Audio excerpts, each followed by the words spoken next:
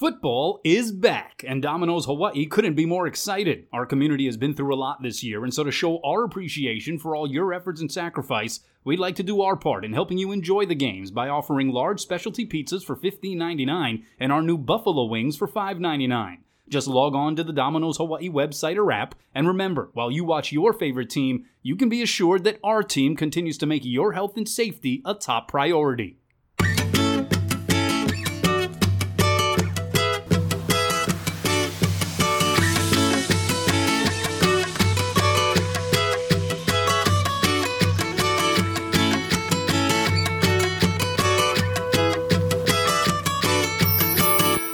Hey, what's up, Jordan? This is podcast episode number 44 for us. So we are getting up into that higher ground as far as the episode total. Pretty cool that we've been able to go through this journey here this year. And it's especially exciting because we got a really good show, right? I mean, it's two a time. I think we are obligated as members of the sports media community to utilize that phrase as much as possible. But we will get into that. Tua Tagovailoa being named the starter, at least according to reports, in Miami. So the long-awaited starting debut will be just a couple of weeks away. We're also excited because our guest is a guy who is hoping for a little bit of Gold Glove love. Isaiah Kiner-Falefa, coming off of an incredible season, albeit in an abridged version of the Major League Baseball season. He was just fantastic for the Texas Rangers, playing primarily third base, the hot corner here this year, put together a great defensive season as well as a really respectable offensive season. So we're going to talk to the Mid-Pacific Institute alum in just a little bit on the show.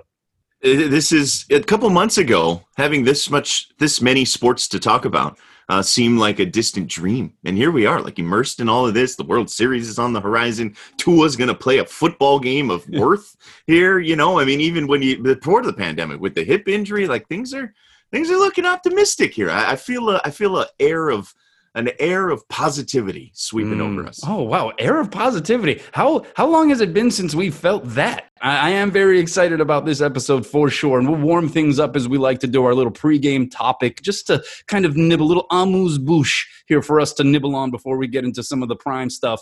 But your favorite World Series play? Yeah, look, we've also been lucky here, you know, in Hawaii, also, you know, Maui sports fans, if you will, to have two guys have pretty large moments in World Series over the course of their careers, in Shane Victorino and Kurt Suzuki. So I do want to kind of give a little shout to them, maybe in a second, to see what you have here, because we, of course, never plan well and often step on each other's toes in these kinds of situations. But my favorite, of course, Cubs fan is Ben Zobrist, doubled down the left field line, down the third base line, sneaks it inside after the Cubs blew the lead in Game 7 of the 2016 World Series. And his double put the Cubs up in the top of the 10th inning, Game 7 against the Indians in 2016, and nearly made me cry. But that wasn't the end of the game. There was a whole lot more drama to unfold. But yeah, that's the memory that sticks with me, is that was the pinnacle. That was the pinnacle. I was lucky enough to see the Cubs win a World Series in my lifetime. Yeah, I'm going to go back to my favorite team winning a World Series in 1986. And you mentioned it was really fantastic to see Shane, Kurt have their World Series moment. Heck, Benny Agbayani for the Mets in 2000 in the Subway Series had a big one as well in I believe it was Game 3 when they went back to Shea and had a key hit there. So a lot of the Hawaii-born talent on display in key World Series moments, always stuff that will stick to our memories indelibly. And then even in 86, right, you had Sid Fernandez, Kaiser grad, pitcher for the Mets, who in Game 7 of that series against the Red Sox, he came in middle relief and he was shut down, and it was fantastic. And it was part of the reason why the Mets were able to turn that game around in a come-from-behind victory to win the title. But as far as a key play or moment, I mean, it's got to be Buckner, right? Mookie Wilson dribbling a ground ball up the line. It looked like it was going to be over for the Mets, and then the ground ball goes between Buckner's legs. Ray Knight comes in to score. The Mets win the game. They force a Game 7, and they go on to win the championship. So it's got to be that play right there. I don't think that it was deserving of Bill Buckner being excommunicated forever from the city of Boston until just recently. But that said, that would have to be the memory. And we'll see if this Fall Classic provides any of those types of moments that will be all-time discussed here between the Rays and the Dodgers. All right, we welcome you officially to the show. Let's talk sports with Kanoa Leahy and Jordan Helly. And as mentioned, our guest, Isaiah Kiner-Falefa, hit 280 this year, had a very respectable 699 OPS, also had a 14-game hit streak over the course of that abridged season. But it was really in the field where he was absolutely stellar. 957 fielding percentage, only 5 total errors in 41 starts at third base, 0 errors in 15 starts at shortstop. He's just one of those Swiss Army knife type of utility guys for the Rangers. They can plug him in basically anywhere. Heck, he even has played catcher in his big league career. So this is a guy who can do a little bit of everything, but he is a candidate for a Gold Glove award, and I know that he's hoping that maybe that comes to fruition for him. But looking forward to talking with him in just a little bit. What a story he is, right? Kind of under the radar as a recruit coming out of Mid-Pacific, gets drafted, kind of rockets up the minor league system for the Rangers. And when he got a shot to play, he has not let that go. I mean, he was their best player this year. For a Rangers team that wasn't very good, but they have some decisions to make as to where his future is. Is it at third base? And of course, if he does indeed win a Gold Glove, it'd be kind of hard to move him from there, right? I know they've got some young, hot prospects coming up at that same position. So he's a guy that's immediately on the rise after this 2020 season where he took off. Looking forward to talking with Izzy in just a little bit, but it is game time.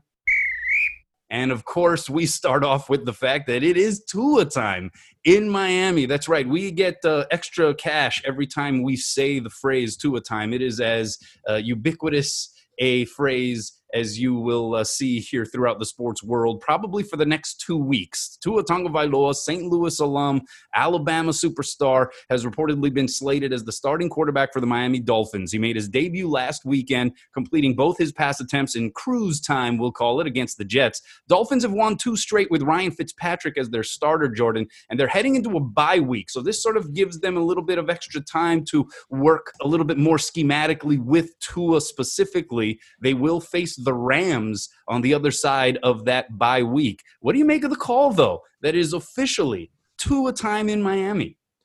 I'm not going to lie. I'm really surprised. I am very, very surprised that they are making this move. It obviously shows you the kind of confidence that they have in him. Look, the Dolphins are 3-3. They're a game back in the East, just 1 game back behind Buffalo, and that division looks wide open with the way the Patriots are kind of spinning their wheels right now, if not stuck in reverse after that performance against Denver this past weekend. They played Buffalo really tough in week 2. They only lost by 3, 31-28. I know their 3 wins are against the Jets, the Jags, and San Francisco, who looks to be a little bit improving, and they've lost their games against the better teams, if you will, Buffalo, New England, and of course Seattle at home. But Fitzpatrick's completing 70% of his passes. The dude's thrown for over 1,500 yards through these first 6 games. 10 touchdowns, 7 interceptions. Not a great ratio, but he's done a really nice job in exactly, I think, what you expected him to, being the veteran. And it's kind of worked out, right? They haven't had to rush Tua in. They've been able to get him in the game. We saw that for 2 passes in a series or so late in the game, as you pointed out, against the Jets. And I'm like, man, this is working out brilliantly. Get him into some games, mix him in. You got the bye week, and you don't have any pressure to play him. And so that led me to believe we weren't going to see Tua as the starter until maybe next year. But this obviously indicates, one, that he is healthy. They obviously put him in the game, and they feel that he can withstand the rigors of that. And 2, they feel they're a better team with him at quarterback, right? That has to be the case, because you can't do this with a team that's 1 game out of the division lead unless everybody in that building has the sense that, look, we love Ryan Fitzpatrick, and he has been nothing but absolutely complimentary of Tua, right? We've seen that. You saw him pumping up the crowd there in Miami when he came in the game. Like, he seems to be really enjoying taking on the big brother, paternal role of mentor for Tua. But I mean, they've got a legitimate shot at the playoffs here. They've got a legitimate shot at the division, and I get it. There's, 2/3 of the season left. But again, the division seems to be pretty wide open. And so if you're making this switch, you got to believe that Tua gives you a better chance to go win football games against better opponents. And the schedule does get a little tougher here going forward. But I'm pretty shocked. I'm pretty shocked that they're at this point in the season. They're not 1-5. They're not 0-6. They're 3-3 in a game back, with Fitzpatrick playing very well and coming off of a 24-0 victory. They're handing the keys. They're handing the keys to Tua. So that shows you they think the world of this guy, and the expectations are pretty high. Clearly Brian Flores isn't the kind of coach that is, and he's been defiant as far as his response to some of the questions about public pressure to play Tua, whether or not he's influenced by the fact that you have Joe Burrow, Justin Herbert, who are already out there as starters and already doing their thing and looking very promising in those roles. He has been defiant in suggesting that that does not come into play at all when it comes to his decision making. And so it leads you to believe that he was monitoring something else. And I think what it feels like is he was trying to see, all right, what is this team made of? How good are we at certain positions? How good are we in terms of our pass protection? Can we protect this guy who's coming off of this devastating hip injury? Part of that process and part of the decision is the fact that the Miami Dolphins proved to him over the course of the first 6 weeks, they're pretty good. They have some weapons. Myles Gaskin has become a legitimate weapon out of the backfield. Devontae Parker is a fantastic receiver putting up really, really good numbers. They have other weapons as well at the tight end position. The offensive line has proven able to protect Ryan Fitzpatrick, who isn't going to necessarily be as mobile a quarterback, dare we say, as Tua Tagovailoa when Tua is right? He knows how to extend plays. He's a little more elusive, certainly, when he takes off with the ball. And so I feel like Brian Flores was trying to make sure that all of those pieces were in the right place. They see him in practice every day. I imagine that he's torching it up if they think so highly of him. And so I think maybe it was just a matter of Brian Flores getting secure enough to put his star prized high draft pick quarterback in there as the starter. You're right. They must believe he is the best option. And now they're feeling like we're in contention. We have a shot at making the playoffs here, that we can make this move. And it is officially Tua time. It's pretty wild, man. Yeah, it really is. I think everybody's going to roll with Tua time just because they want to avoid trying to say Tagovailoa. Marcus Spears on Greeny on the radio earlier today. Little tough time for my guy. Little tough time trying to say Tagovailoa, and they're just kind of stuck with Tua. They have to, right? And they have to believe that he is more than ready, because I think the points you make about Brian Flores are spot on and proven. Like, we've seen that over the last couple of years. He has been very, very methodical in how he has built this team. He has built the locker room of resolve. That team who kind of tanked, but not really last season, right? How they balanced that, I thought was so impressive.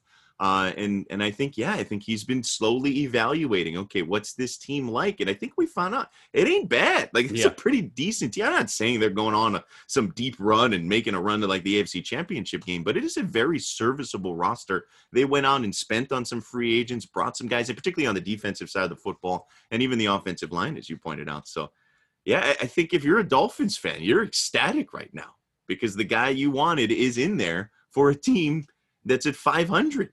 That isn't just bringing up the rear, that isn't throwing them to the wolves, say like a Joe Burrow or something like that. And we've seen what a talented rookie quarterback with a pretty good roster can do and what the Chargers have been able to pull off with Herbert. I know not winning games, but being very competitive. What do we do now with the expectations? Because you have Joe Shad of the Palm Beach Post who is suggesting that Tua is now positioned to inherit the role of the next Miami superstar, a la Dwayne Wade, a la LeBron James when he was there. That is a lot to put on the lap of this rookie. And obviously, to this point, Tua has seemed like he is absolutely ready-made to take on those kinds of expectations and challenges. He has done it throughout his prep, college, and now pro career to this point. But what do we make of these expectations? Because they are awfully high. And Joe Shad is suggesting that, this is about to be a rocket ship to stardom taking off here. And that first game, just a reminder, Tua in a couple of weeks now. They do have the bye week, but he's going to be going face-to-face with Aaron Donald. So it's going to be a very quick christening, if you will, to that starting quarterback role. But what do you make of the expectation factor here for Tua?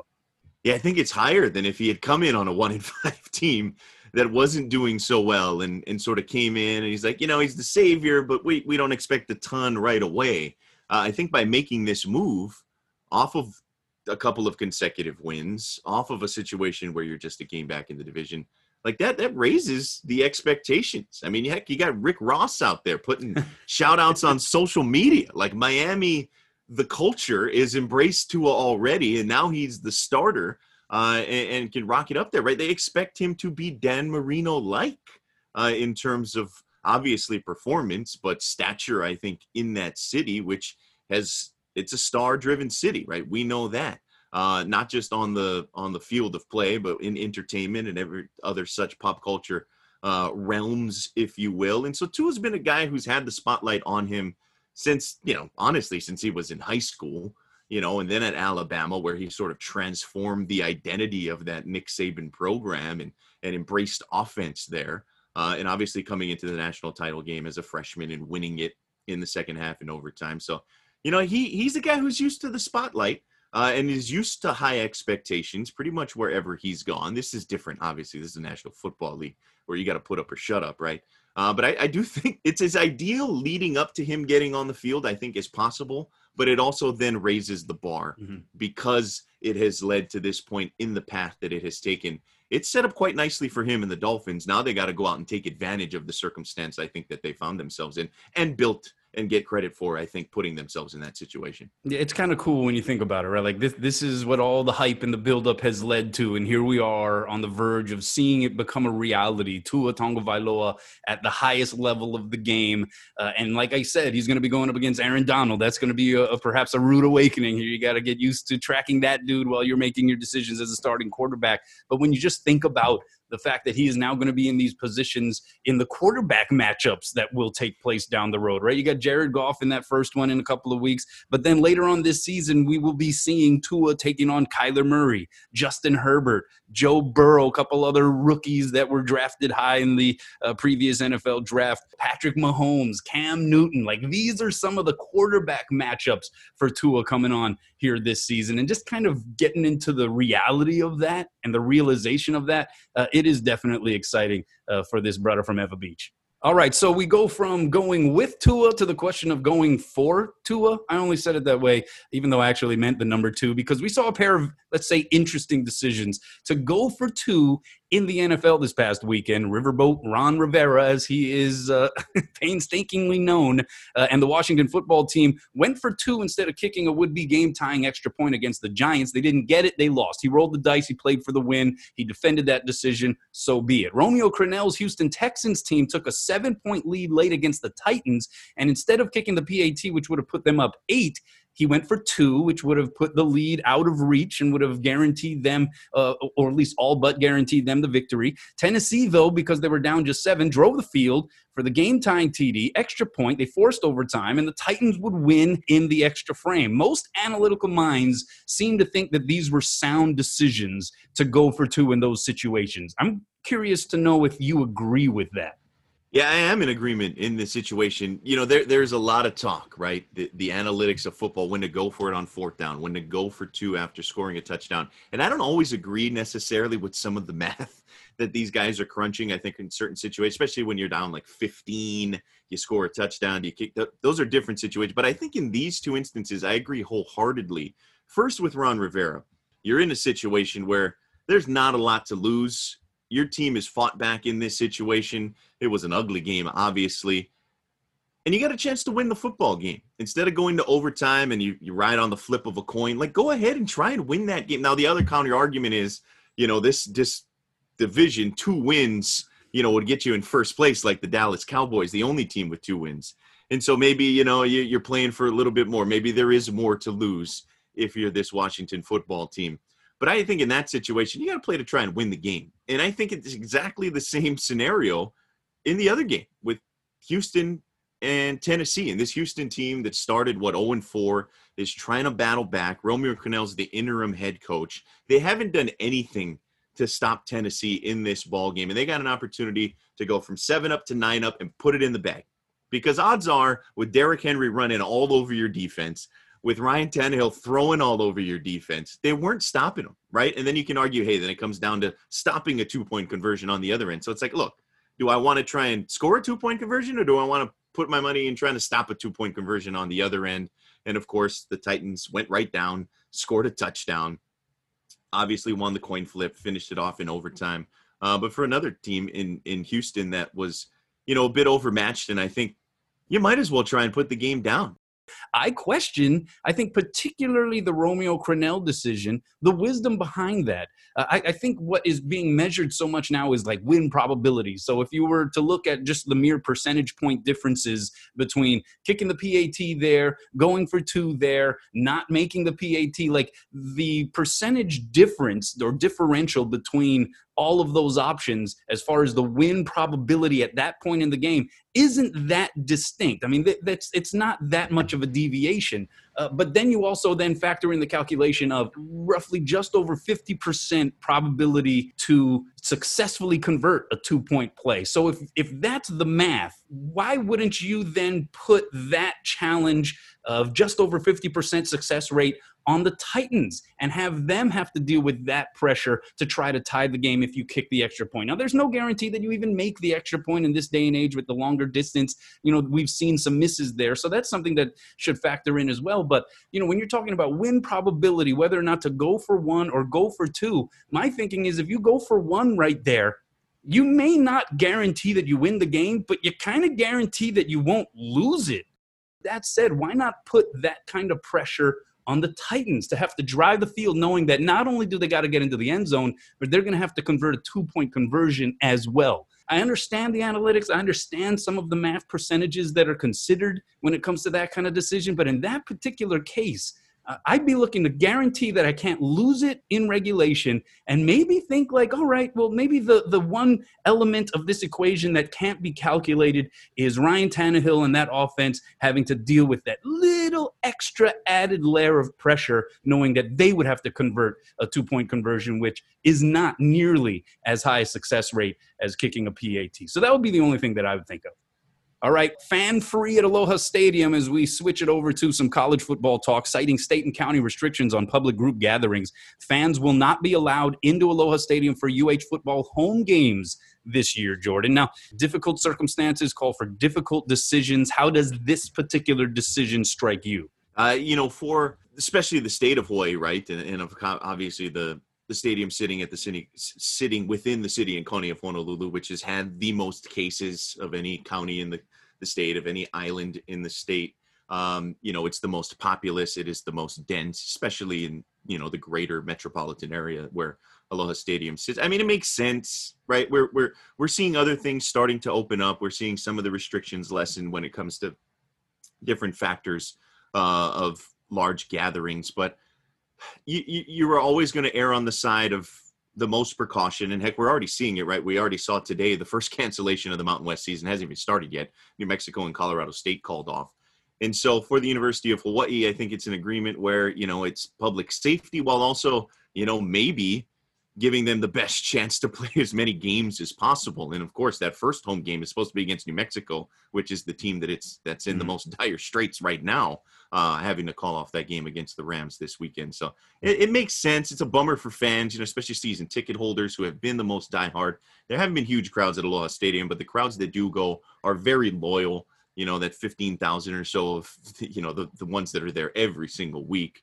You aren't going to be able to tailgate, which is a big part of the experience anyway. And so, you know, it's rough, but I think it's probably the smart decision and one you kind of just have to go with in this situation. Yeah, I mean, speaking of the team, their two-deep depth chart was released here earlier this week, and no big surprises. We already knew Chevan Cordeiro was going to be the guy at QB. They have a ton of experience returning on the offensive line. They have key defensive players who are back in their expected positions. But what stood out to you, perhaps, among the depth chart and the starters that are expected to be out there on the field when they open things up at Fresno?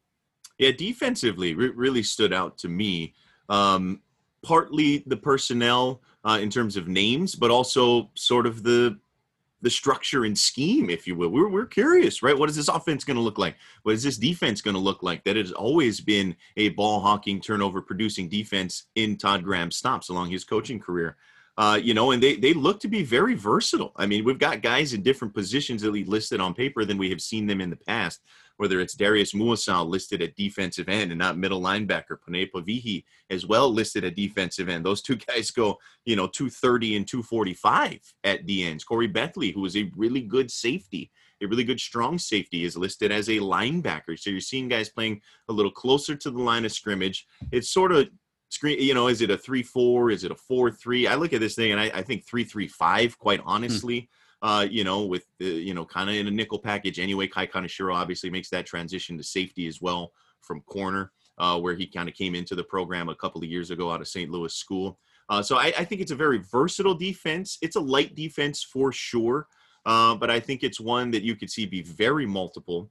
I think that is designed to play against a lot of modern spread offenses, like the University of Hawaii is going to throw out there on the other side of the football. So I'm fascinated to see, because what it looks like on paper in terms of the two deep, that's not what it's going to look like down to down on defense. It's going to be very multiple, very, very downhill. And I'm excited, I think, to see what kind of creativity this group puts together with Coach Santa Cruz and Coach Graham on that side of the football. And then offensively, I think the depth, right? You look at the guys who are listed as second string, both on the offensive line and at receiver.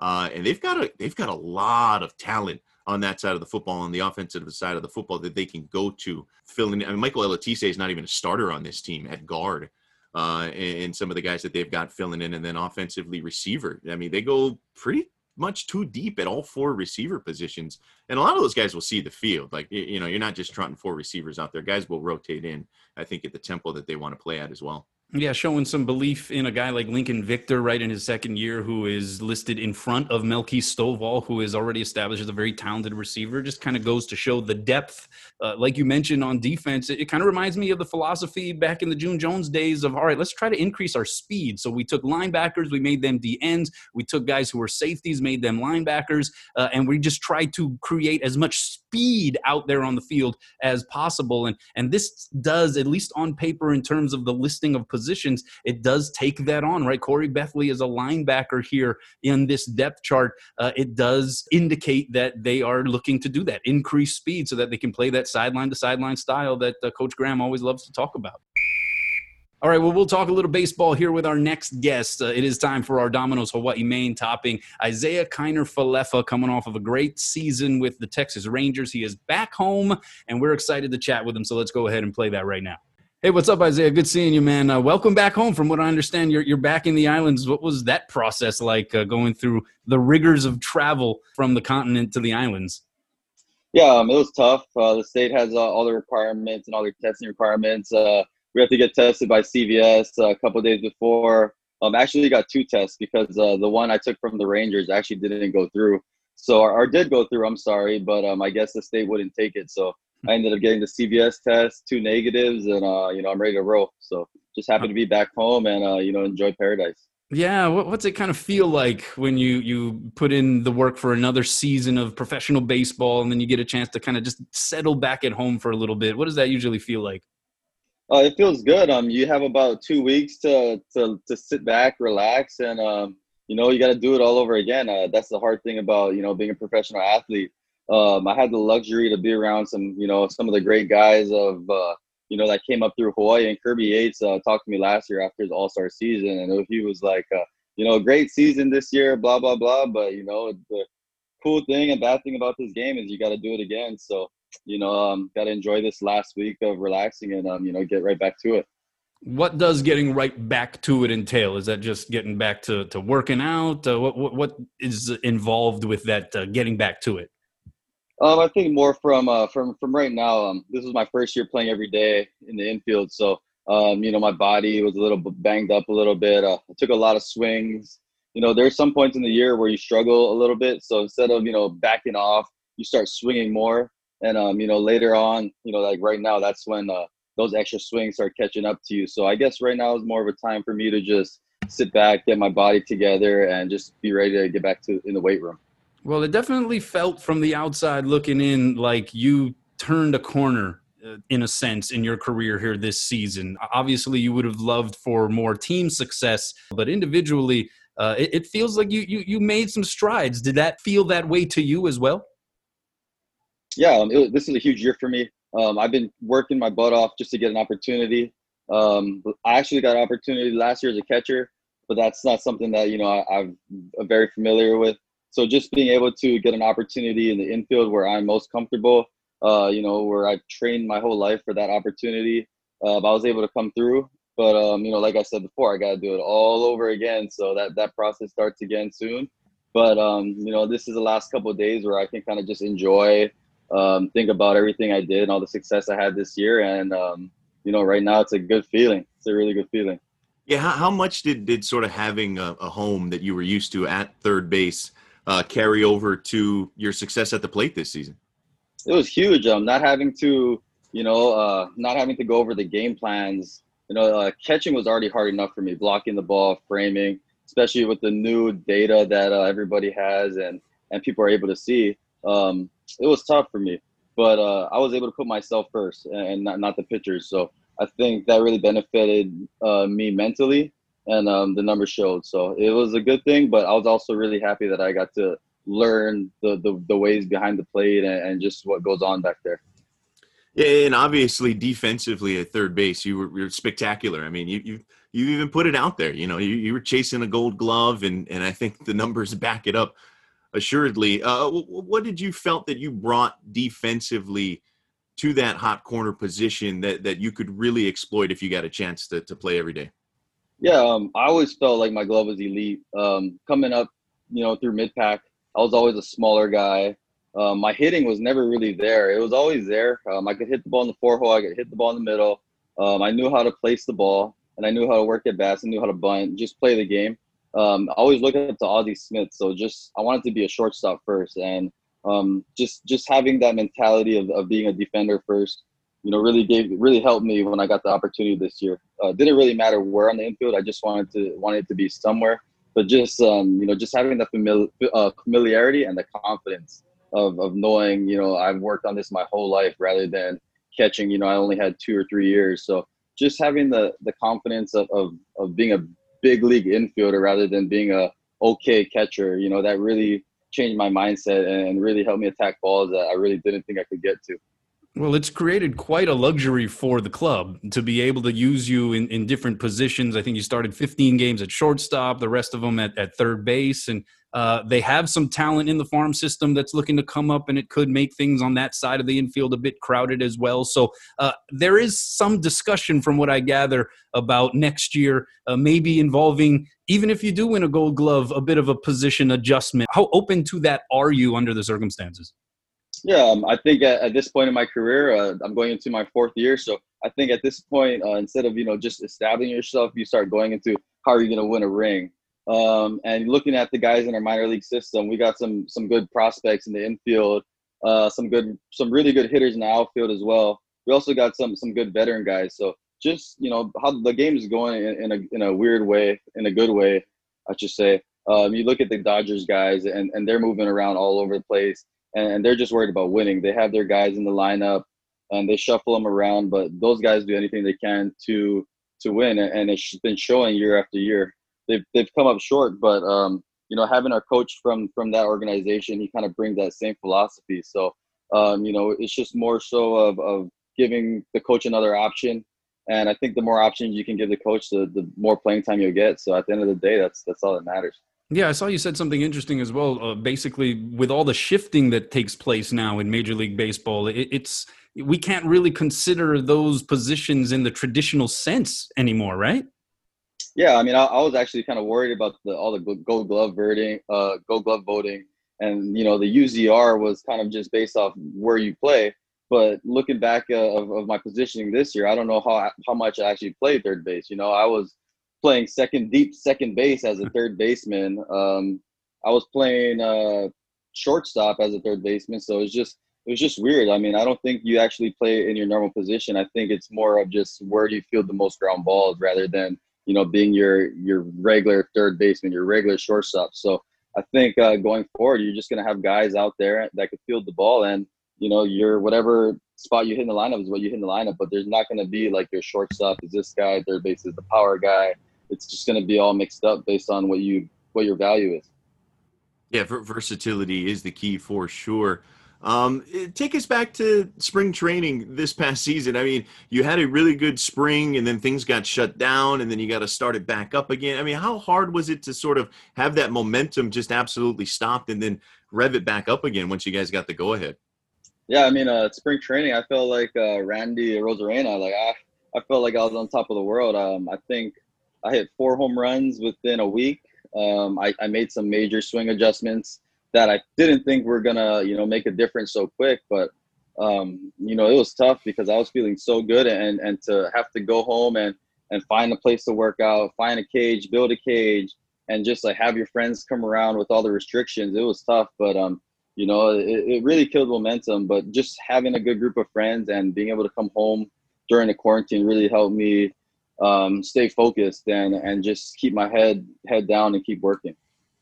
Yeah, were you surprised at all as to kind of picking it right back up when you got back in? You mentioned, some swing adjustments. I mean, I got to imagine that's a lot going on, and then having that layoff. But did you expect to kind of go and pick it right back up once you guys got back into things in the summer? Yeah, 100%. I felt like I was ready. Darren at Tactical Strength, kept a little part of his gym open for me in his home. So we were able to just, it was like 3 of us, but we were able to get our work done without breaking any restrictions, any of the laws.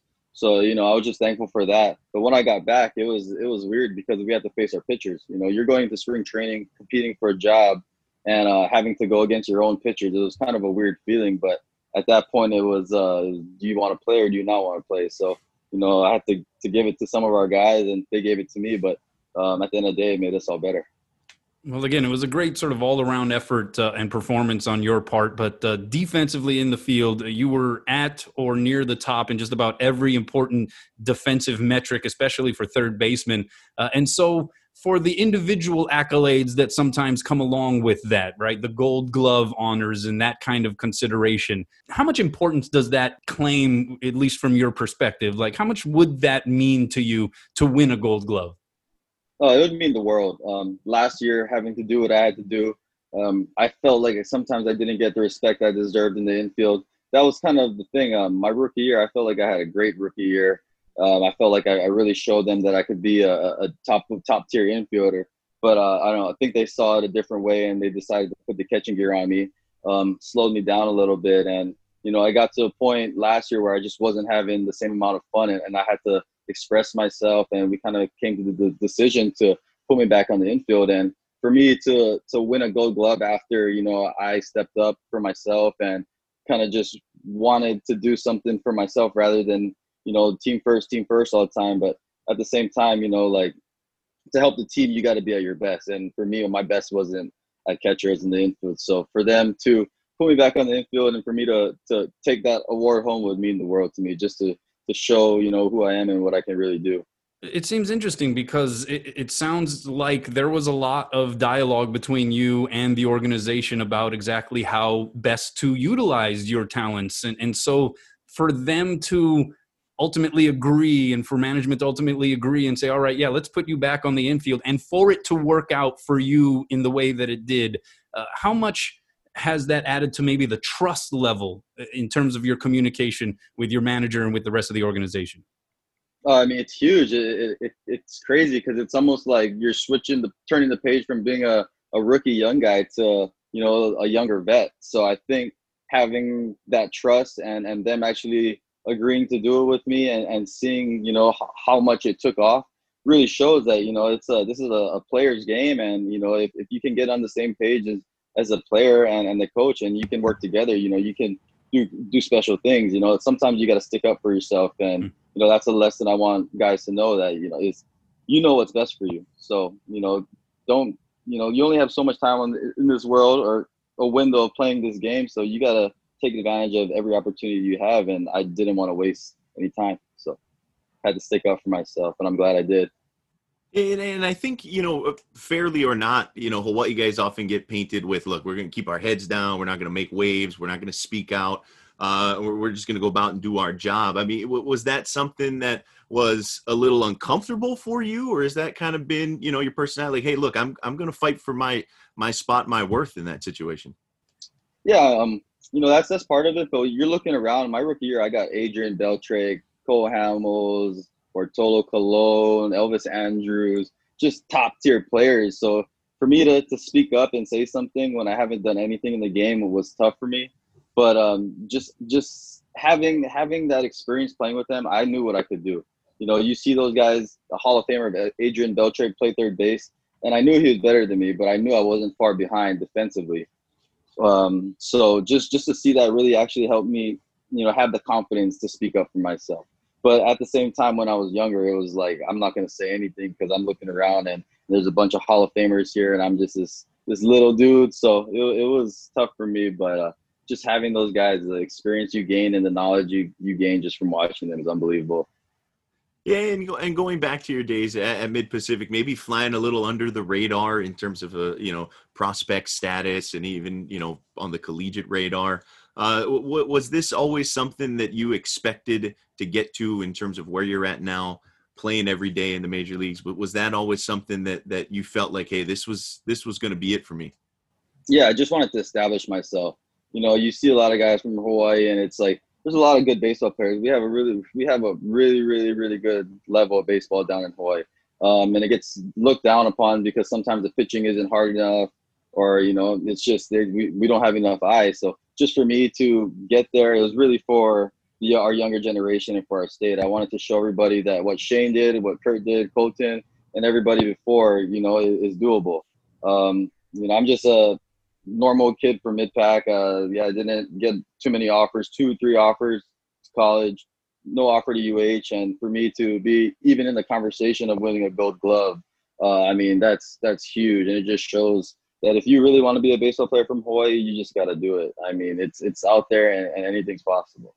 We're talking with Isaiah Kiner Falefa. You mentioned some of the other names. How tight is that fraternity of local brothers in Major League Baseball? I met you the last time I saw you was at Kurt Suzuki's fundraising charity event over in Wailea. So I know that there is a relationship there for sure. How tight is the bond between all of the local players that are playing in the bigs?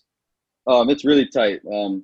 Coming up from Hawaii, I think the label that, sometimes we're given and is kind of that we're troublemakers in a way, and just we can't be away from home, and we can't, it's just, I hear so much of that from scouts and from people, and we all know it, we all hear it. So what we want to do as the current professional baseball players from Hawaii is we want to change that narrative. You see Colton winning the Gold Glove last year. You see Colt winning the World Series. Kurt winning the World Series. I'm sorry. You see Shane, 4 Gold Gloves, 2 World Series. I think. His list goes on and on. And for me to be in the conversation this year, if I could bring it home, that'd be huge. But it just shows that we got good ball players, and all of us got great character. So we're just trying to do everything we can to change that narrative so the younger generation has an opportunity. But at the same time, we need help from the younger generations when they go on these trips, to really understand that how hard it was for us. Because, I had a lot of friends before me that should have had opportunities but didn't get the opportunities because of, past labels and, past mistakes other people have made. So we're just trying everything we can to, change that about Hawaii so that more kids get the opportunity and we get more, hyphenated names out there on jerseys in the big leagues. So that'll be pretty cool to see. So I'm just trying to do everything I can to give back and give our people an opportunity. I love that. Representing the hyphen. I love that. Definitely. The game is amazing to me because, we're seeing the evolution. We talk about the shifting and obviously the applied analytics and metrics changes a little bit of the math and strategy as well. But we're also just seeing so many arms in the league. Like every team just has this massive stable of guys that are blowing like 97 miles an hour with movement. Like it's insane. What is it like for you to sort of be experiencing this change? Your career is straddling basically what has been, I think, a huge leap in the last 5 years, and really going back to since you got drafted of that kind of characteristic that most of the teams have.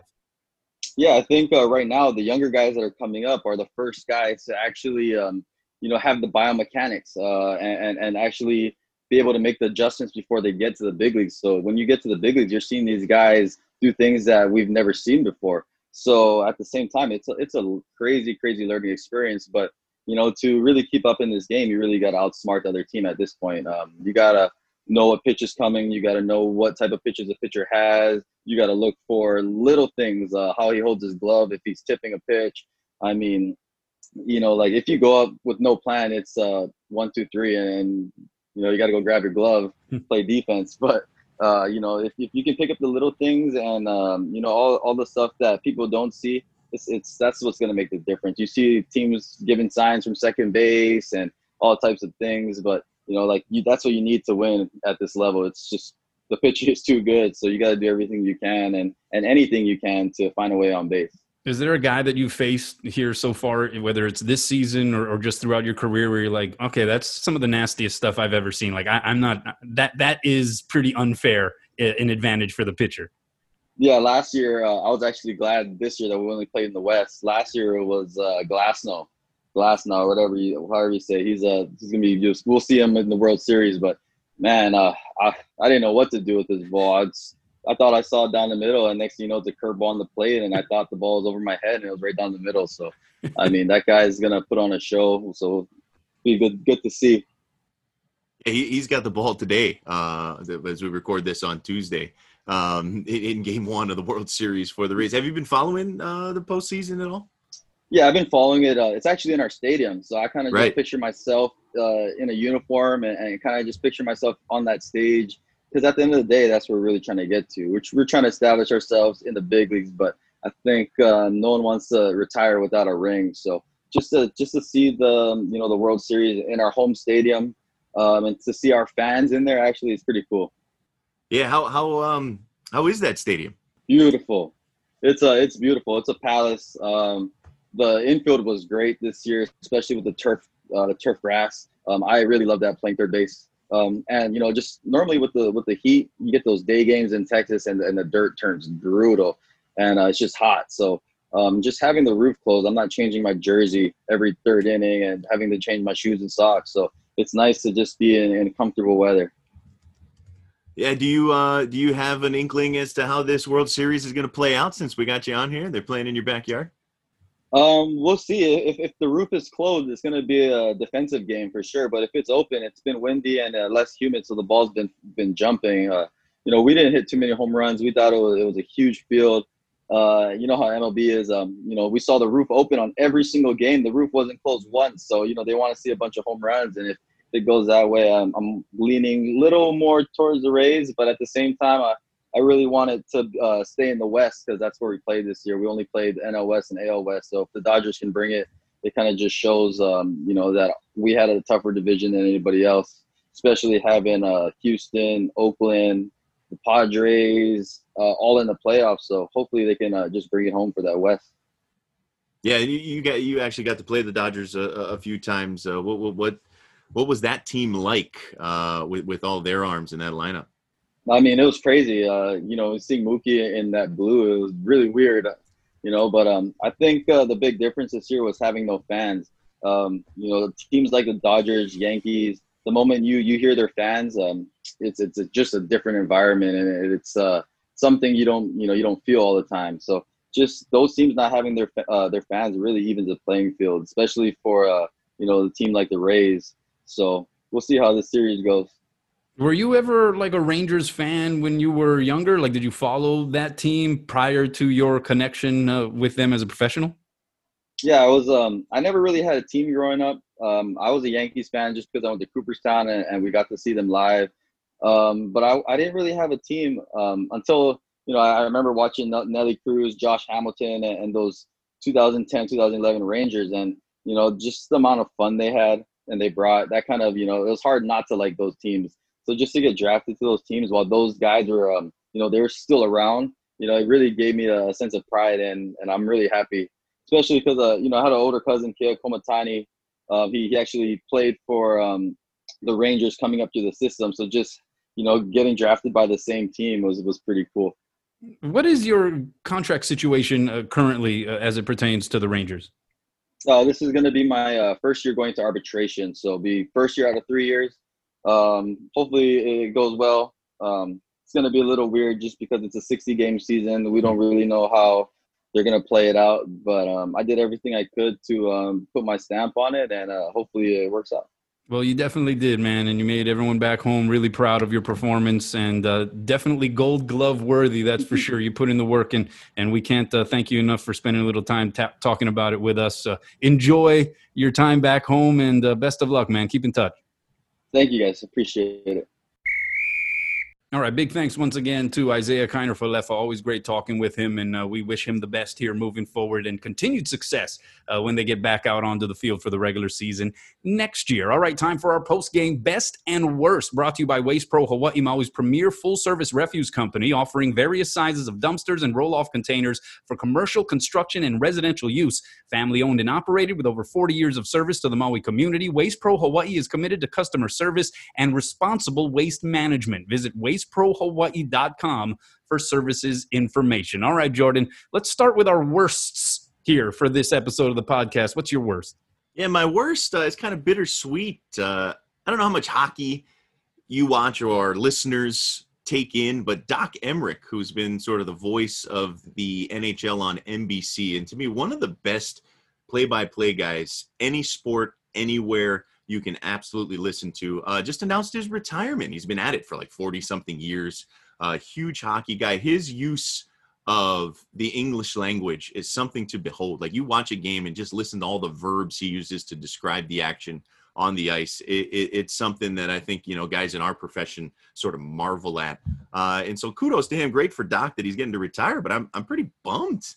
This, to me, honestly, one of the best at play-by-play, no matter what sport. So congrats to Doc Emrick on his retirement. But as a fan, I'm kind of selfishly sad to see him go. Always tough to see the legends walk away. I've long thought that those hockey announcers were the best in the business. It's such a fast-moving game. It's so hard to follow, even if you're watching on TV at home. And so for them to be able to always be so on point with the action, it is remarkable without a doubt. So a good one there as far as you mentioned. My worst, I'm talking about crazy fans here. University of Tennessee football fan lost it during the Vols' blowout defeat at the hands of Kentucky, and in the process, lost his wife, at least for the time being. Yes, his wife.